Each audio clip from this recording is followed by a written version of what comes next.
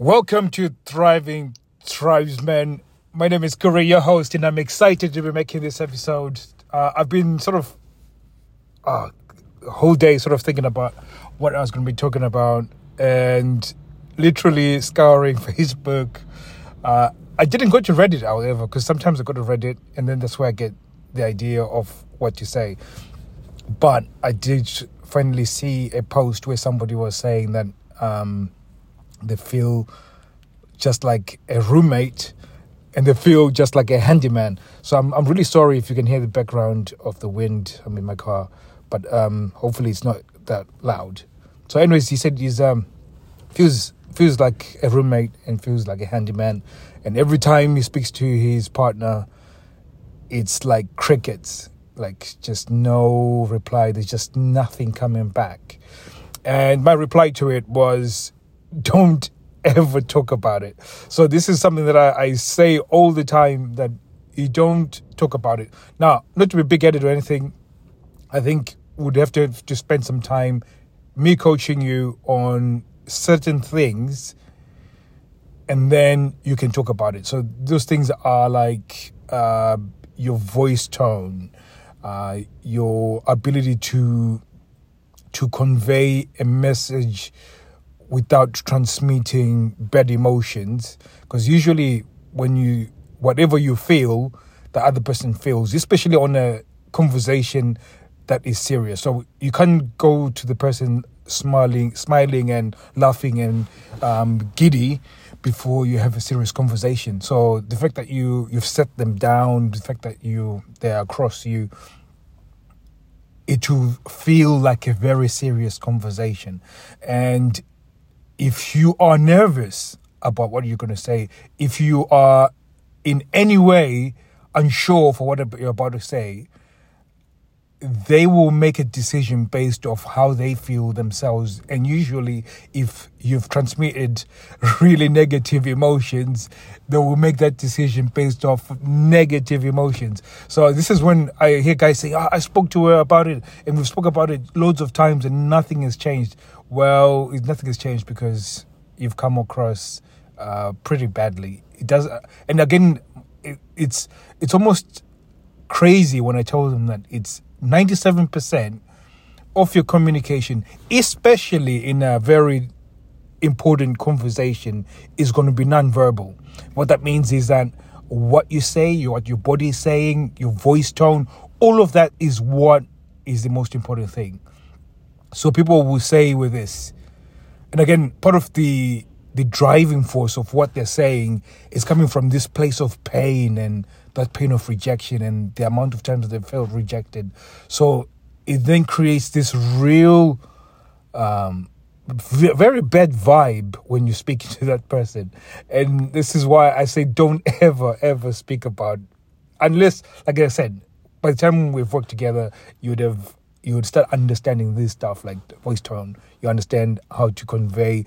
And again, I think the major part about the whole conversation is that you have to have control of your emotions, but at the same time, you want them to stake claim to that conversation. So what you say should leave a gap that they want to fill. So it should be desire-inducing for them. So what does that mean? What that means is that they have to listen to what you have to say and then feel like they need to stake claim in that conversation. So one of the things that I learned, and I forgot the name of the guy, his company is called the Black Swan.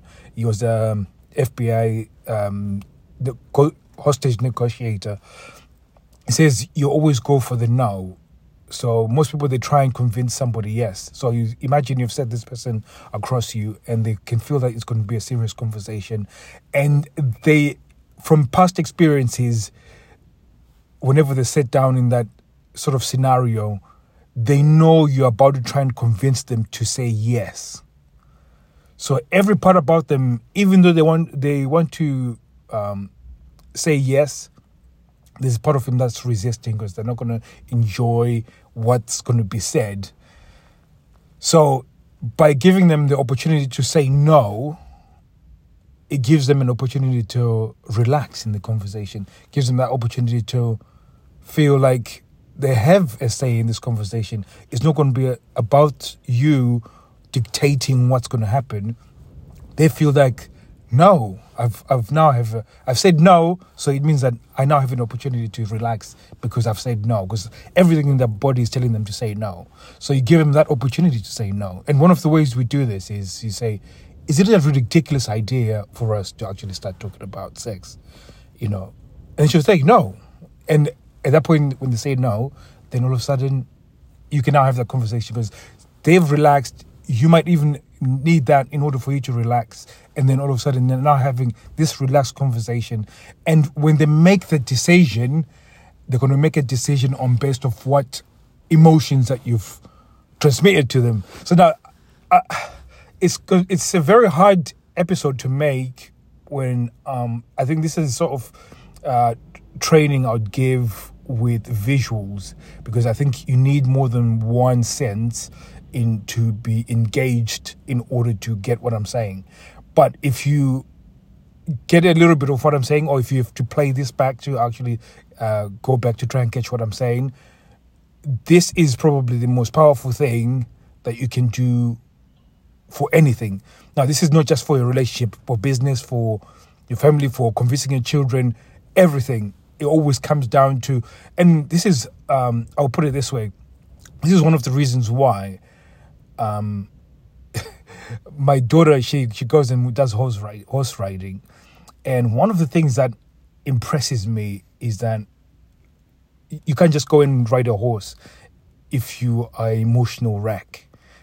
Like, that thing will buck and kick you off.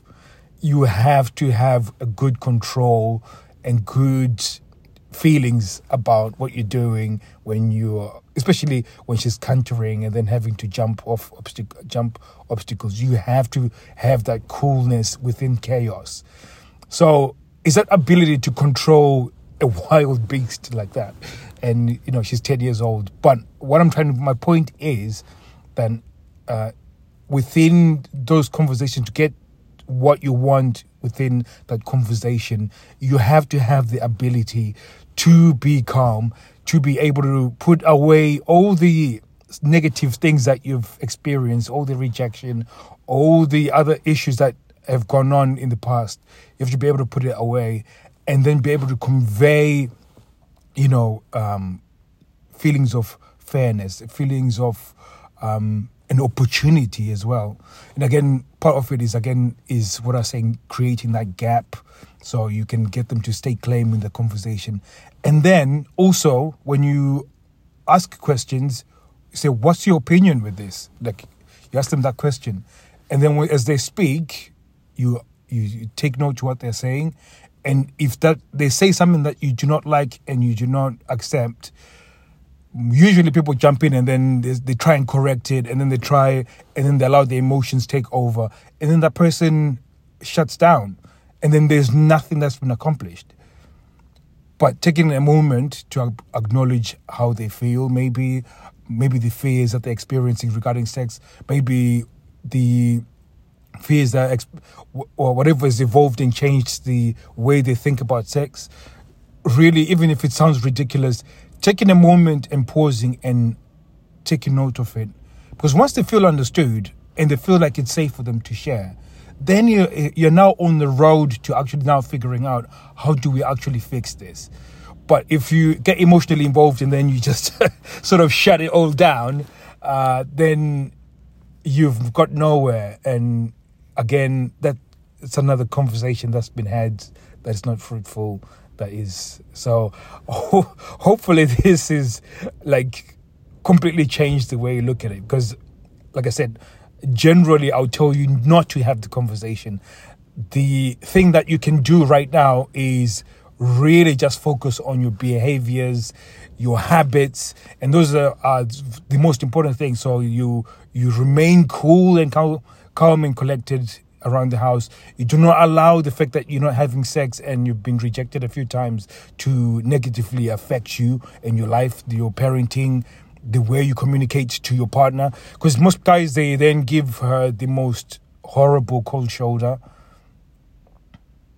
And even if she woke up horny and then you've given her cold shoulder for 10 days, she's most likely not going to be wanting to have sex with you. So there's probably chances when she wanted to have sex with you, but you've been such a dick the past 10 days. So I'm laughing because we think we can force people into certain behaviors. And it's a thing that is probably we learned as children because our parents forced us into certain behaviors. So we think as we come to adults, we can do the same. But when you're in a partnership, usually the issues that you face within the relationship, it's behaviors and habits that have gotten you to that bad place. So in order to remove yourself from that place, you need to change your habits and behaviors, and there's certain things that you need to change. And again, I would not know what behaviors and habits you need to change until I actually speak to you and have a conversation with you. And if you want me to figure out what habits and things that you need to change, go to my Instagram. It's Thriving Tribesmen, and you'll be able to get us on there. Send us a DM, and then we'll just walk you through how you can actually map out this thing, map out a way to getting a much more fulfilling relationship by just overcoming some of these things. And a lot of it, people think it's a sex issue. It's a behavioral habits thing. Like literally, it's an easy fix. The few guys that I've spoken to recently, they've already started getting laid. Seriously. Like, it's amazing because it's such an easy fix. Like, literally, it's such an easy fix. And it's ridiculous because usually when I speak to people on Facebook, they've been burnt for so long that they've got no belief. They don't want to take a leap of faith. And the weird thing about it is that they expect to do the same things and then hope for a different result. There's this sort of hope mentality that I keep seeing where people just hope it's going to change. Now, I've been in the trenches before. I've seen this terrain before. And I'll be your general and guide you through this. And this is the reason why we've created this podcast and we've been asking you guys to come to the DMs, because we can guide you through this. Like, it's an easy fix. And I think most people are apprehensive because they think, I'm going to get charged. I'm going to get sold. I'm not going to sell you. I'm going to give you everything you need to start changing things around. Obviously, I can't help you over the DMs completely, and I can give you free coaching lessons.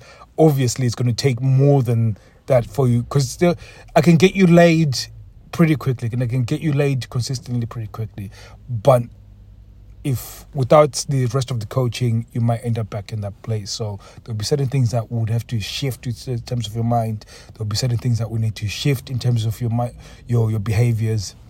And those are the things that will take time that you might need coaching in. But again, if you say I can't afford it, I can't do it because I can't afford it, no problem. Come to the DMs, we'll sort you out. You'll be able to start, with predictability, be able to start getting laid. And not getting laid, that's the wrong way of putting it, especially if it's your wife. You start having real intimate encounters with your partner, like with consistency and frequency. So thank you very much for listening. And like I said, I wasn't sure what I was going to say, but it's already 14 minutes, and I need to stop now. It can't shut me up, especially when it gets started. So thank you very much. I was in a row then. I'll be speaking to you guys soon. Take care.